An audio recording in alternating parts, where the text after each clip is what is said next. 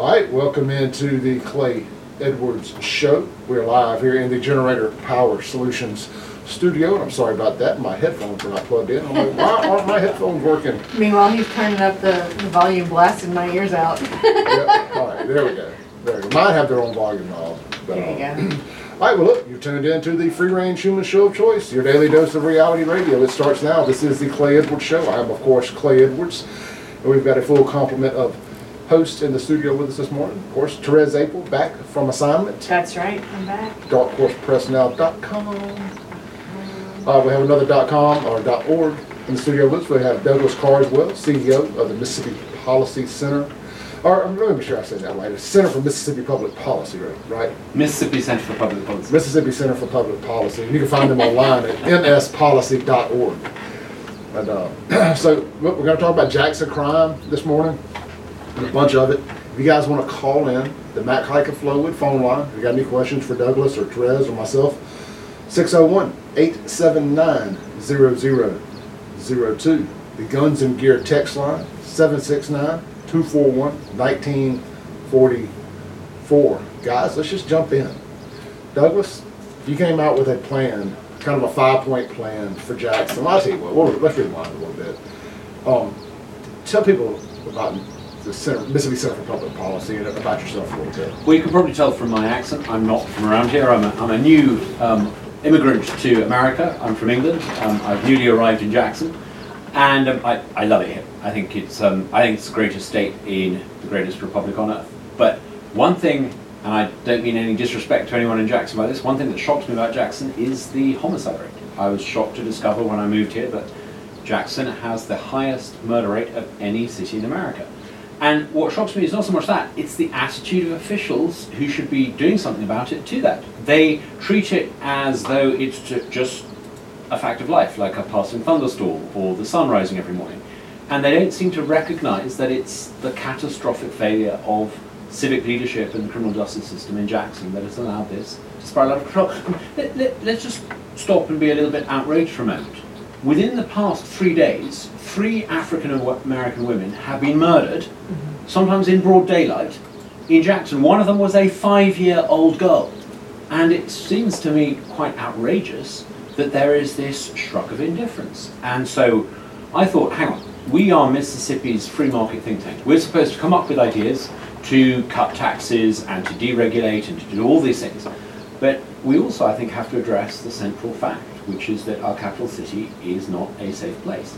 And so we came up with a 5-point plan. It's not rocket science. It's pretty straightforward. Plan number 1 is more police. It's proven time and time again that if you have more police, you cut crime. If you don't have enough police, the bad guys think they can do what they want. So step number 1. Let me chime in right there. That's something that's a drum I've been beating for a long time. They're like, well, police can't predict crime. Well, yeah, but if you're a criminal, and I used to be one. I grew up a criminal out there, white gang banging in South Jackson. We were called the South Side Posse. We were up to no good all the time. We were part of the problem. If we saw blue lights or we saw police, guess what we didn't do? Right. Cause problems. Well, a couple of things. Yeah. First of all, you're right. But you said some people say you can't predict crime. Now, actually, that's not true. Some of the most effective policing in American cities was, I think it was Bill Bratton, who discovered that actually if you create a crime map, you can predict with quite a lot of accuracy. I can't help noticing, and I've not looked at the data, but I can't help noticing that a lot of these murders happen in gas stations. Now, I don't think that it's entirely impossible to speculate as to where crime is likely to occur. And if you have enough police, you can then start to do what you call targeted policing. Now, targeted policing means you don't just send the extra police you've got where they're needed, when they're needed. You also start to say, hang on, not everyone who lives in the Greater Jackson metropolitan area is as likely to commit a homicide as everyone else. So you start to target certain groups of people. And I think it's pretty clear to me that there is a gang problem. A lot of this homicide and a lot of this murder is being committed by a small number of gang members. So where are you likely to find those gang members? Are they likely to be in Kroger on a Saturday morning? Probably not. Are they likely to be maybe hanging around a certain gas station at a certain time of the evening? Perhaps so. Once you accept that you need more police, you then begin to intelligently target the way you deploy those police. And if you do that, all the evidence from New York in the 80s, from South Central Los Angeles in the 1990s, all the evidence suggests that you can dramatically cut crime. Well, and there's evidence from that here. Several years back, you know, under a different police administration, different mayor, that kind of thing, they had a couple of different things in place that were working. One of them was adapted from the Baton Rouge Area Violence Eradication Program. They called BRAVE. We called it MACE, Metro Area Crime Eradication. It didn't get to be in place very long because people were getting voted out of office and that kind of thing. But the thing was, they put it in Ward 3, which is still a place that's high crime. They partnered with churches and even gang leaders, you know, some of these people, and said, we need to cut this down. I can't remember the statistic now because it was maybe 2015, but crime dropped, I mean, exponentially in that area where they were doing this. And it was a collaboration of the neighborhoods and the police and the, you know, even the gang members. They would bring the leaders in and say, you know, you don't, we're going to ignore this set of warrants over here if you guys stop dropping bodies. Mm-hmm. The minute we see that, then boom, and that's what they did in Baton Rouge, and it was working here. Mm-hmm. It's just that, and I can speak to it, I've covered crime in Jackson since 2010. Mm-hmm. And it is absolutely a failure on the part of administration, Mm-hmm. top to bottom.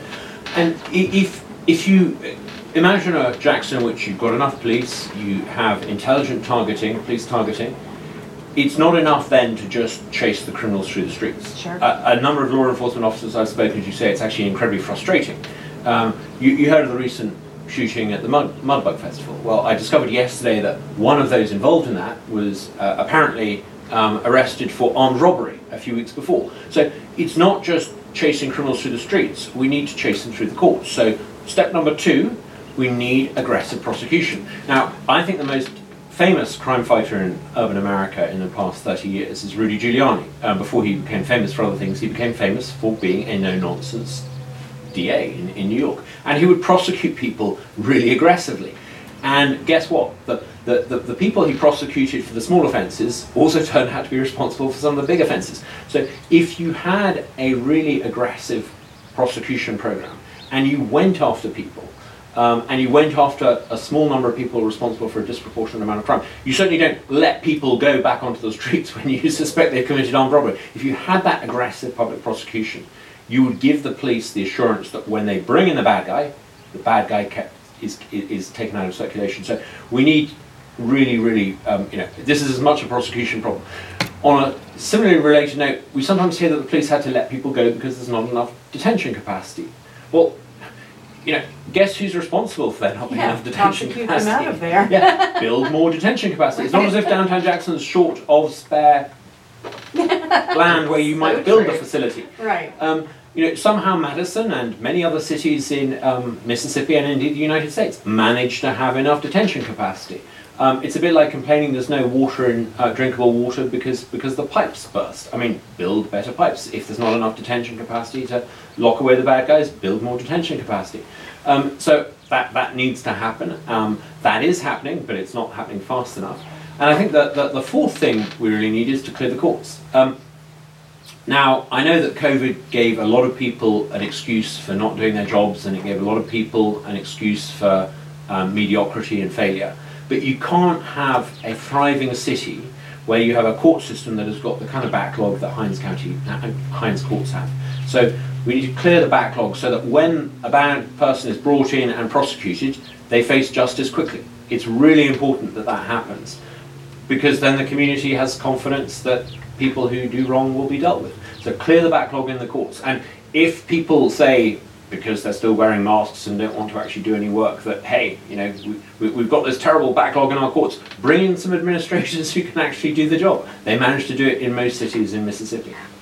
Yeah, absolutely. To your point on targeted crime fighting, we have a problem here in Jackson with the wokest mayor in America, and they won't do that because they always find a way for it to be about racism. I'm like, it can't be about racism when everything in the city is black centric. It's a 85% black city, ran by black folks, black police, black everything. But it's also, I mean, the elephant in the room is it's black people committing the crimes. It is what it is when you have the population like that. It Well, just is. if you've got a city where You've got to Yeah. fight the crime and worry. It can't worry about, well, they're black. You know, if we target this, this can't be about racism.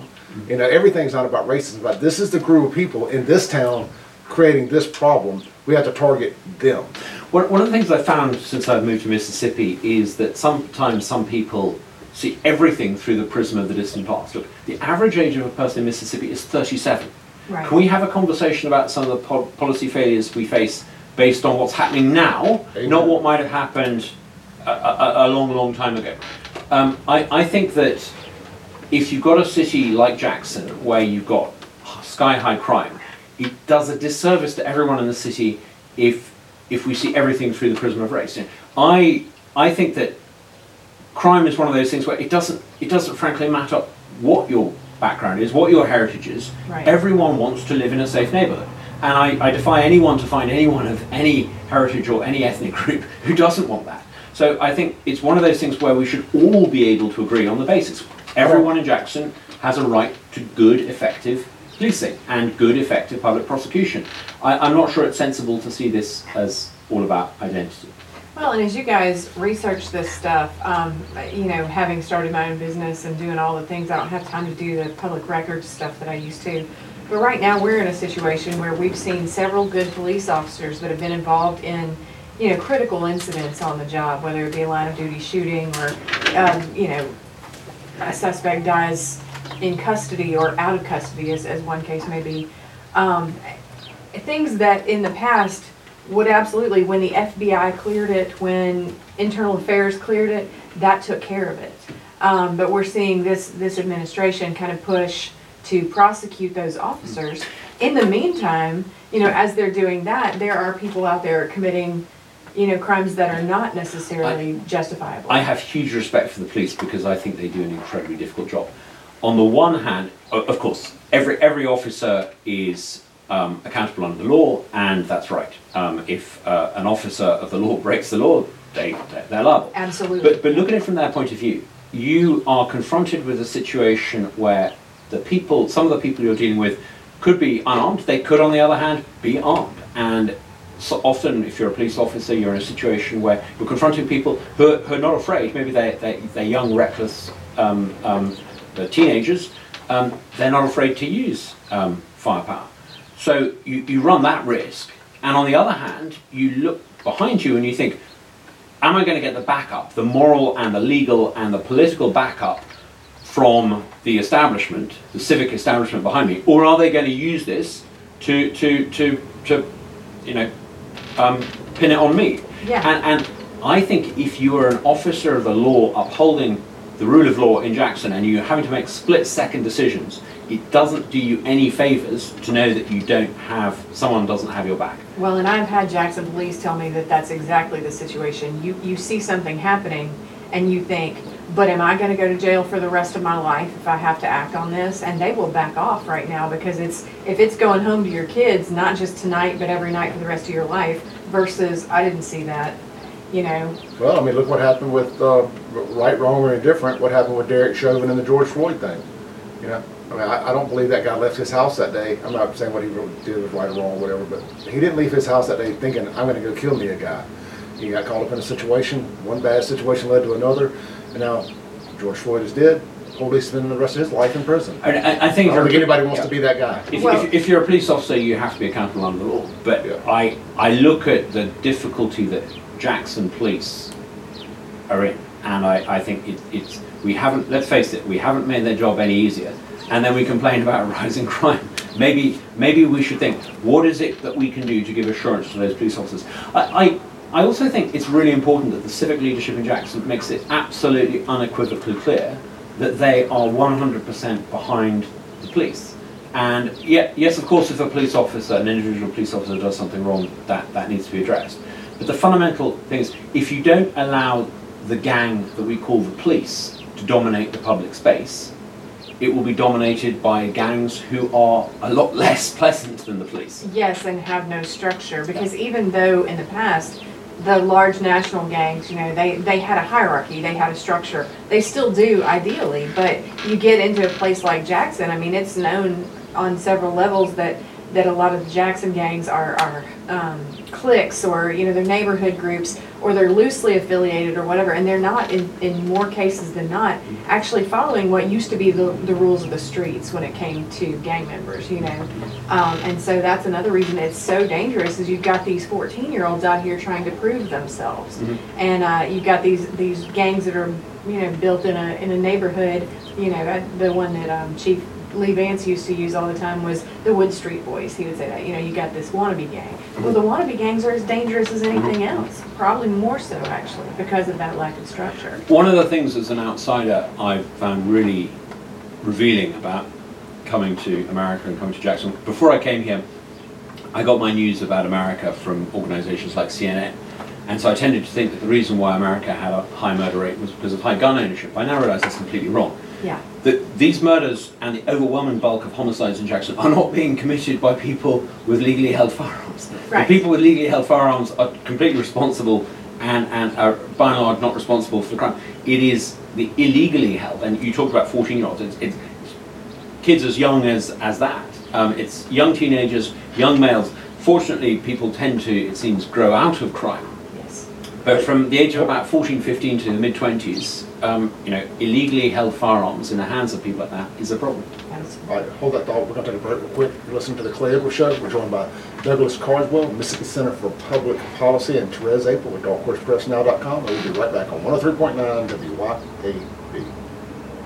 All right, we're joined here in the studio this morning by Douglas Carswell. He is the CEO with the Mississippi Center for Public Policy. And of course, we have Ms. Therese Apel with DarkHorsePressNow.com. That's right. We were discussing Jackson crime and all of the stuff, and, you know, how do we fix it?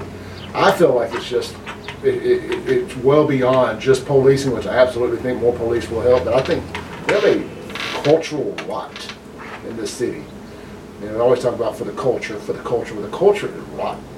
And I don't know how you just fix a culture when you've got 25 plus years, pushing 3 generations of a prison culture in the streets, fatherless homes, single parents, no parent homes, babies having babies. Now you mentioned my Save Jackson Instagram, Douglas. You can go if you ever want to feel really bad about how bad it is, or see how bad it is, or see the divide between the haves and the have-nots, or the care and the people who care and the people who don't care. Go read the comments under any random Save Jackson Instagram post, and I think you'll see what people are dealing with around here. It's just, I don't know what you do about it. I really don't. It's really sad. If you drive around certain parts of Jackson, you see people who I would guess have mental health problems. Some of them probably look like they have alcohol or meth addiction problems. But if we don't figure out a way of addressing that, then what happens to the public spaces in our city? Let me put it this way. When I first arrived in Jackson, I looked at a park at the end of my street where I work, in George Street, and I looked at it the first day I arrived, and I thought, what a pretty park. And I imagined that when my family from England joined me, we would maybe go there and have a picnic for lunch, and I thought, what a beautiful place. And I walked up to it, and I looked at the park, and I noticed there were 2 or 3 people sleeping on benches in it. I noticed it was littered, and I thought the last thing I'm ever going to do is actually take my family to that park, because we've allowed the public spaces in Jackson to be taken over. And I'm not accusing anyone of being a bad person. They have mental health issues, they have addiction problems. But if you abandon your public spaces to people who have mental health problems and are vagrants and perhaps beggars, you are driving away civic society. And you know, we need to figure out a way of making sure that the public spaces in Jackson are open to the public. Well, doesn't the ACLU play a part in this too, some of their lawsuits about harassing vagrants or running vagrants off and stuff of that nature? That's been or running panhandlers off, for instance. I know that's been a big issue, is the ACLU. is saying that I'm sure. I mean, you know, activist left-wing lawyers, I think misguidedly, challenge the ability of authority to address these problems. And we can see in some other states what happens when you have civic leaders in California, for example, not simply just asking vagrants to move on, but actively encouraging them to set up camp. You see the death of urban cities in California. And do we want that in Jackson? We need to figure out a way of making sure that, yes, people with mental health problems are looked after, but you're not doing anyone any favors by letting them live in a public park in downtown Jackson. You're not meeting their needs, and you're not meeting the needs of civic society in Jackson. You're getting the worst of everything. And for well-paid lawyer activists to come in and frustrate the ability of our civic leaders to do that, it's a problem. I think though we're not yet at the stage even where we can blame activist left-wing lawyers. I mean, there's just a basic lack of civic ownership in Jackson where anyone sees the need to actually do something about this. Well, they have I don't know if you didn't have the headphones on, so you didn't get to hear the intro to my show. There's this famous saying around here, anytime you argue with anybody that works in this administration, or if you, God forbid, you criticize them, they use say, hashtag positive solutions only, positive solutions only. Mm-hmm. You're not allowed to criticize them. Sometimes things don't get up. Sometimes it's not a positive solution. Sometimes the solution is ugly, and nobody wants to face that head on. Also, a positive solution begins when you acknowledge the extent of the failure. And you know, it's not as if, sometimes when we talk about social decay and crime in Jackson, people like to talk about the abstract. They like to talk about the rise of fatherlessness. And yes, that's a problem. But can we actually get the authorities in the criminal justice system to deal with what they can do something about? We can't make everybody come from a two-parent, happy, idyllic nuclear family. We can't go back and change the past. I'm not sure we can even make sure that going forward people will live in that kind of idyllic upbringing. But what we can do is make sure that if you have large parts of urban Jackson that have basically been abandoned by ordinary Jacksonians, you do something about the vagrancy and the homelessness problem. It seems just so obvious to me as an outsider that this is how cities around the world function. You make sure that the public space is open and safe to the public, and cities that forget that, well, they're in a downward spiral. Well, and I think that actually plays off something I say all the time about how the problem is that Jackson has cancer. And the way that we're dealing with it is, oh, just don't look at it, it'll go away. Instead of like, let's attack this cancer where it lives, which is in the crime problem, which is in the homelessness and the mental health issues on the street. One thing that I beat my drum about all the time is that part of the culture problem is that in these neighborhoods, people are growing up with so much trauma. I've mentioned it before at my church. I go to a church on Raymond Road to Southside Baptist. There's a family in my church that has been affected by homicide, I think 5 times since I started going there like 4 years ago. Now, how do you have a whole culture where they're constantly losing members of their family to violence? They're all going to be, mentally traumatized, and that leads to PTSD, and that leads to a lot of different ways that you act out. To start at the bottom and just to say, all right, let's take care of this homeless problem, let's take care of this crime problem, let's take care of all this. It builds it from the side that yes, you've got the the civic interaction and your open spaces, but also this snowballs on itself just the opposite way that letting it go does. Eventually, you've got a society that we're addressing the needs of the homeless and we're putting them where they need to be to get help.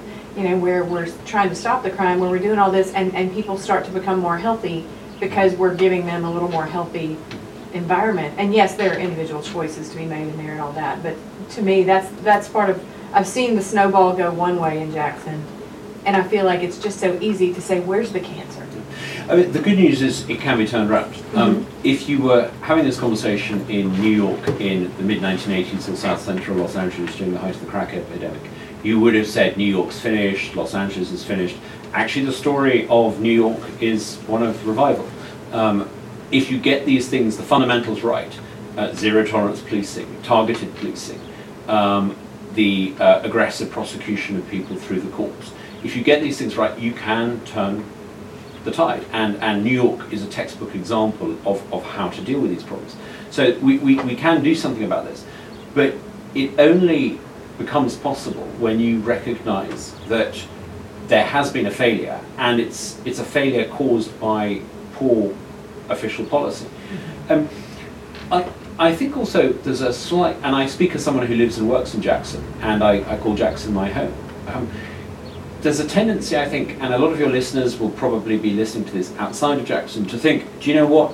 It's Jackson, who cares? Oh yeah, there's a Or lot of that. even within Jackson, there's a tendency to think, it's West Jackson, South Jackson, who cares? Well, the not caring thing is actually a defense mechanism because it's gotten so bad that everybody feels helpless. People care. I'm one of those people. There's a lot of I- people I- that I don't. think you're right. And I mean, I act out. If you follow me on social media with my Save Jackson stuff, I act out in anger about it, and I even laugh a little because it's the only way I know how to cope with it, Yeah. because I feel helpless. And I think that's where people I- feel more on that. It's not that we don't care, it's just that we feel like we don't have a voice that anybody listens to. I think you're right, but I think now there comes a time when we need to say, right, okay, Jackson is our state capital. Jackson is the capital of Mississippi. And if we want Mississippi to be a successful state, if we want Mississippi to be like Tennessee or Dallas, if we want to make sure that young Mississippians aren't moving to Nashville or Texas or Florida, but are actually staying here, and Jackson is a place where the next generation has a future, we need to make sure that the capital city of our state is not what it is and what it has become. If you look at some of the statistics, I think I'm right in saying something like 30% of graduates from Mississippi and Ole Miss take their first job in Hinds County. Well, no wonder there's a brain drain. If the option is, you know, a high crime city like Jackson or Nashville, it's in the interest of the whole of Mississippi to tackle this problem. And this is why our fifth recommendation is that the state officials and the state governance comes in alongside the civic leadership of Jackson. Now, I get that civic leaders in a city want to make key decisions, and that's right that they should. But I think there comes a time when we should say, look, things have gotten so bad that actually you need outside money, outside knowledge, outside personnel, and I think that's the key. It's not about the money, it's about the leadership. Personnel coming in and saying, okay, how do we clear the courts? How do we make sure that we have enough police? If Jackson Police Department can't cope, what is it that we can do to expand the Capitol Police and give them greater jurisdiction in downtown Jackson? These are the kind of things we can and should be doing. I saw the other day some state troopers in downtown Jackson, and a little part of me was like, hey, fantastic, it's good to see them. Why don't we see more of them? There are things like that that we could do. All right, look, we're gonna take another break real quick, kind of make up for that overage we had there. When we come back, I got a video I want to play of Lumumba last night discussing violence interrupters and all kind of stuff, pointing the finger at everybody except the mayor. You're listening to The Clay Edwards Show, joined by Douglas Carswell with Mississippi Center for Public Policy and Therese Abel with Dark Horse Press. We'll be right back on 103.9 WYAB. But again, when it comes to him and crime, it's word salad, there's layers, there's this, I wouldn't blame it on this, I wouldn't blame it on that. The audacity on this man is what gets me. And I don't like talking about politics. I don't like getting into it on politicians, but he's sitting there talking like that. We've got a dead 5-year-old child and a guy that fired shots into a car with 3 children in it. And that is just, that's Saturday. That's what happened. And a guy who had been in trouble with the law before, Absolutely. and who, if the legal system had actually enforced its own judgments on him, wouldn't have been in a position to do that. This is what is so shocking. And for the person who presides over the city to then say, we're all responsible. Well, if everyone's responsible, no one's in charge. And this is the fundamental problem. It's uncomfortable and it's unpleasant, but individuals within the criminal justice system whose job was to make sure that his terms of probation were adhered to, individuals who failed to make sure that he stuck to his probation terms, they need to be held responsible. Here's the hashtag positive solution only. If he had been serving time for the crimes that he committed, that little girl would be alive today. Or at least not shot by him at that gas station at that particular moment. Any other random Jackson gas station, different story. But I just think that if Clay Edwards goes into Jackson and commits these crimes, Clay Edwards goes to jail. Yeah. But why don't these fake people? It's just mind-boggling to me. And if the fact that it happened in Texas and he violated probation there, so clearly you have a problem there as well. He violated probation there and got released from it. Comes here, steals a car, and the case gets thrown out of Hinds County. You know, I mean, that's so. Douglas, I lived in Jackson. I'm 44. I lived in Jackson for 43 years. I just moved. I finally just had enough and moved last year. Lived in Rankin County for 1 year.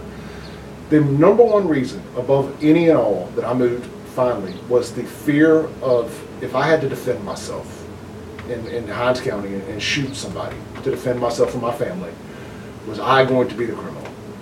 And I could not live with that. I could not live in that fear with crime on the rise like it has been. I can't take a chance of being the criminal defending myself. And we've seen that happen.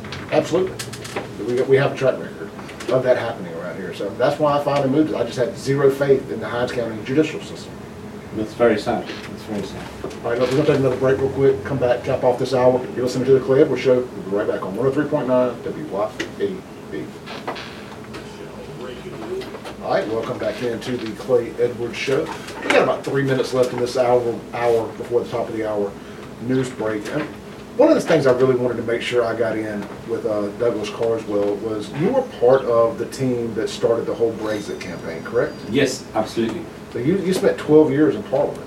I did. I went into politics in Britain, got elected to Parliament because I wanted Britain to become an independent country again. As America figured out in 1776, independent countries are more successful, happier places than countries run by people who don't live amongst you. So we voted to leave the European Union. The entire British establishment was against us. You mentioned Soros in a conversation we were having earlier, the kind of Soros supporting left-wing supranationalist elite in Britain were all telling us that it would be a disaster if we left the European Union. I imagine much the same would have been said to Benjamin Franklin and George Washington back in the day. If you leave the British Empire, it'll fall apart. Well, you know what? 240 years later, an independent America is a great success story. An independent Britain leaving the European Union, I think, will be a great success story. So we won that campaign, and every time I ran for re-election in Parliament, I got re-elected, but I only went in to get my country back, to get Brexit done. And so once we did that, I quit. I'm not one of those people who wanted to go into politics just to live off the taxpayer forever. So I stood down. This is interesting. It's an honor to get to talk to you. Yeah. And I was actually at the Trump rally with Nigel Farage. I believe I'm saying his name properly. When Nigel, I think it was the first time he had spoke in America about the Brexit stuff. And it was right here in Jackson. So we had a little piece of history. If anybody wants to go back and watch that, I thought that was really cool. I'm just looking, kind of taking a gauge of temperature around here. It feels like America is on a course for some type of Brexit or divorce or civil war, worst case scenario, which I don't know how that would work now with one military. But it feels like, I don't know how we come back together in the middle here. I think it's important not to overstate it. You talked about civil war. No, there's not going to be a civil war. America has a lot of problems, but these are resolvable problems, and they will be resolved when good, decent people acting in good faith figure out what to do. What America needs to do, I think, is recognize that America is an extraordinary success story. America is the most successful country that has ever existed. It was born in rebellion against an established way of doing things for centuries before America. It was thought that if you had a country, you had to have a king or a queen in charge. You had to have a parasitic elite at the top. The founding generation comes along and they say, no, we're going to do it differently. We're going to have a republic. And it's an extraordinary success story. The problem is that, and I see this as an outsider, America is one of the most successful countries on the planet. Hold that thought. We're about to hit the hard break here in about 10 seconds. You're listening to The Clay Edwards Show. I'm joined by Douglas Carswell, the Mississippi Center for Public Policy, and Therese Abel, and we'll be right back after this break on 103.9 WYAB. All right, we're joined in the studio this morning by Douglas Carswell, CEO of Mississippi Center for Public Policy, and Therese Abel at darkhorsepressnow.com. We've got one segment left here with Mr. Carswell, and we kind of closed out the last hour talking about Brexit and bringing America back together and getting some good level-headed people to run for office. And I just said, I don't know that any of our good level-headed leaders want to do it, especially after the last 4-6 years and the mudslinging, and anybody that's a conservative is a racist, anybody that's a liberal is a nut job. I mean, it's like, how do you get something kind of in the middle? Is there going to be this one force that rises up and kind of somewhat pulls people together, or helps bring the temperature in the room down some? Is it somebody like The Rock running for president? I'm just throwing stuff against the wall here. Here's an interesting thought experiment. Imagine that there was a young Jimmy Carter today in the Democrat Party, or a young Ronald Reagan in the Republican Party.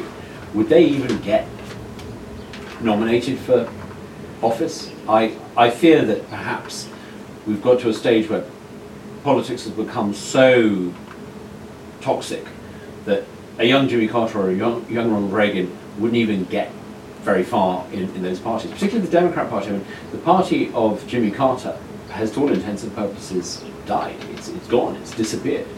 And I think that should worry us. But they're so concerned with identity politics over on the left-hand side, at least from my perspective. They're so concerned about identity politics that you got to check off boxes. You got to be black, you got to be a female, or you got to be transgender, you got to be gay, you got to be something. You got to check off X amount of these boxes to be considered a candidate on the left-hand side. And that's But why I they're feel still like there's a coming over version here. of that on the conservative side too. I mean, the fact is, like, and people don't like it when you say it either way, but both parties now are so polarized that we do have good, level-headed politicians that know what they're doing that could change the country.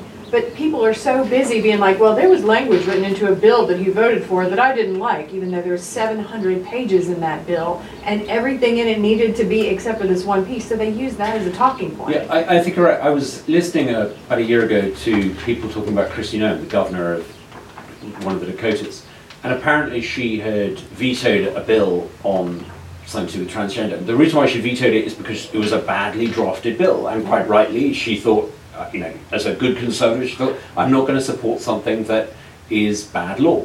But this was kind of used against her and saying, you're ideologically impure, how dare you? And I kind of thought, hang on, conservatives. A good conservative should understand that the governor of a state has a duty to veto badly drafted law, even if we agree with the underlying principle of the law. And that's when I started to think, hang on, maybe both parties have got this problem. They're competing for a form of ideological purity. And if you do that, you drive away, the world's a complicated place. Ronald Reagan didn't suddenly wake up one morning with a perfect free market vision in his head. He got there incrementally. So I think that's a problem. I do see an opportunity here.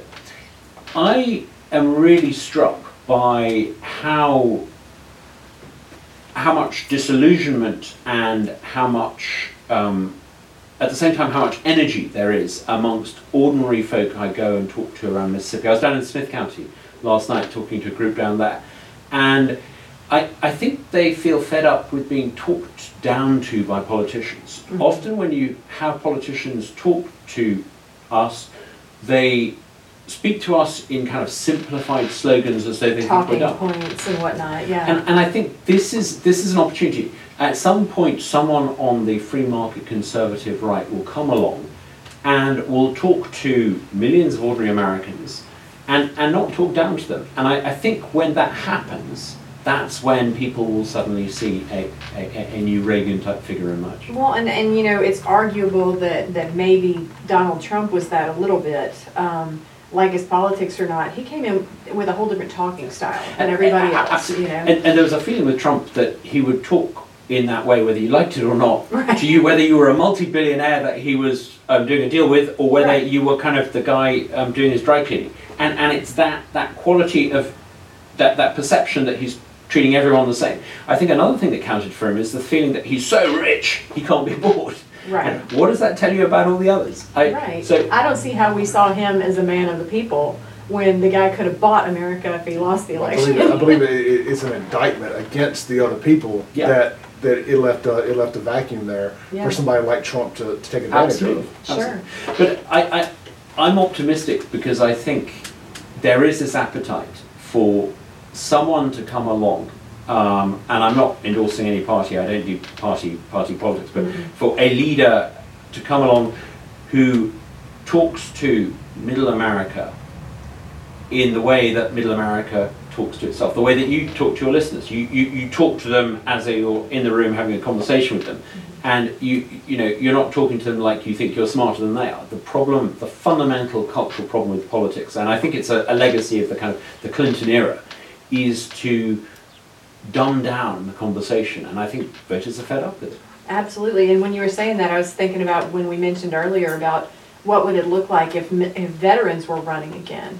What if it was people that had actually laid their life on the line for this country? Well, they love this country. We know that. If you're going to love it to the death, that's who I want serving as my president. And actually, I have a cousin in North Carolina. He's a former Special Forces, and he's with a group, and I can't think of the name right now, but basically they're trying to expand nationwide to encourage veterans of both parties to run for office, because you need that perspective that says, I've been in the dirt for this country, I've been in the cold, I've been in the heat, whatever.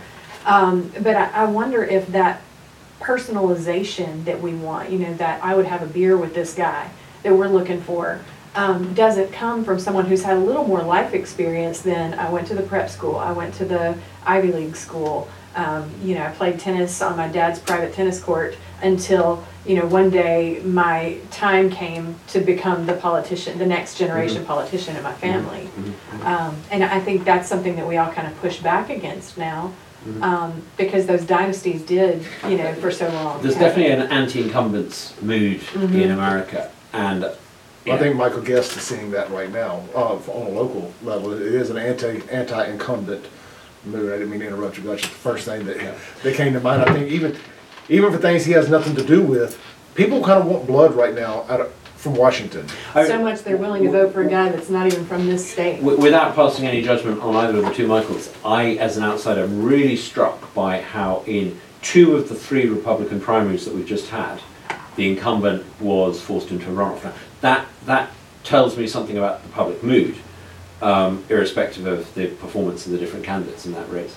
But I think too, in the Michael Guest case, I feel like so many people thought he had it on lockdown, because the other guy is not even really a Mississippian. I think there's, Not all of us are perfect. Yeah, well, true. You're right. But, I think the people that are kind of jumping on his bandwagon in some cases are looking at specific things. I think it's a case like I mentioned earlier, there's some things they're using against Guest that were kind of one of those like, damned if you do, damned if you don't. But the point is, when you look at those races like that, we go back to the apathy thing. Like, I didn't vote in that election. I had other stuff to do. I was on the coast, there's all these things. Because Michael Guest had it. What was I going to do with my one vote? I suspect there may be a slightly higher turnout. Yeah, I think there will be. Yeah. Cassidy not being from Mississippi is a non-factor for me. I will put my arms around anybody who wants to come fight for Mississippi. So that wasn't an issue for me, and I'm a lifelong Mississippian. But I think it's just kind of a burnout on the incumbents. It's like nothing good has happened. Nothing good is coming out of D.C. right now. I know one thing doesn't necessarily change it, but I got to feel like some change has got to be better than the current. But are we treating our politicians like football coaches? I mean, there's those schools that like notoriously they give the guy 3 years and like, you're out, you suck. Texas is back. Well, you hadn't had time to build anything yet. You've had 3 years, now you're gone. Oh, this one lasted a year. I mean, I kind of feel like sometimes we're letting some of them go way too long. And we're not giving some of them the time they need to actually do something with it. I agree with that. All right, Douglas, we appreciate you coming in today. Thank you so much. I've had a blast. Hope you'll come back. It's been a great start to my day. Yeah, Thank you so much. so much. All right, well, you're listening to the Clay Labor Show. We're joined by Douglas Carswell, CEO of Mississippi Center for Public Policy. And I've got Therese Abel. She's sticking around for the rest of the show. And we're going to dive into the death of Kenneth Croom and Therese's coverage of that. We'll be right back on 103.9 WYAB.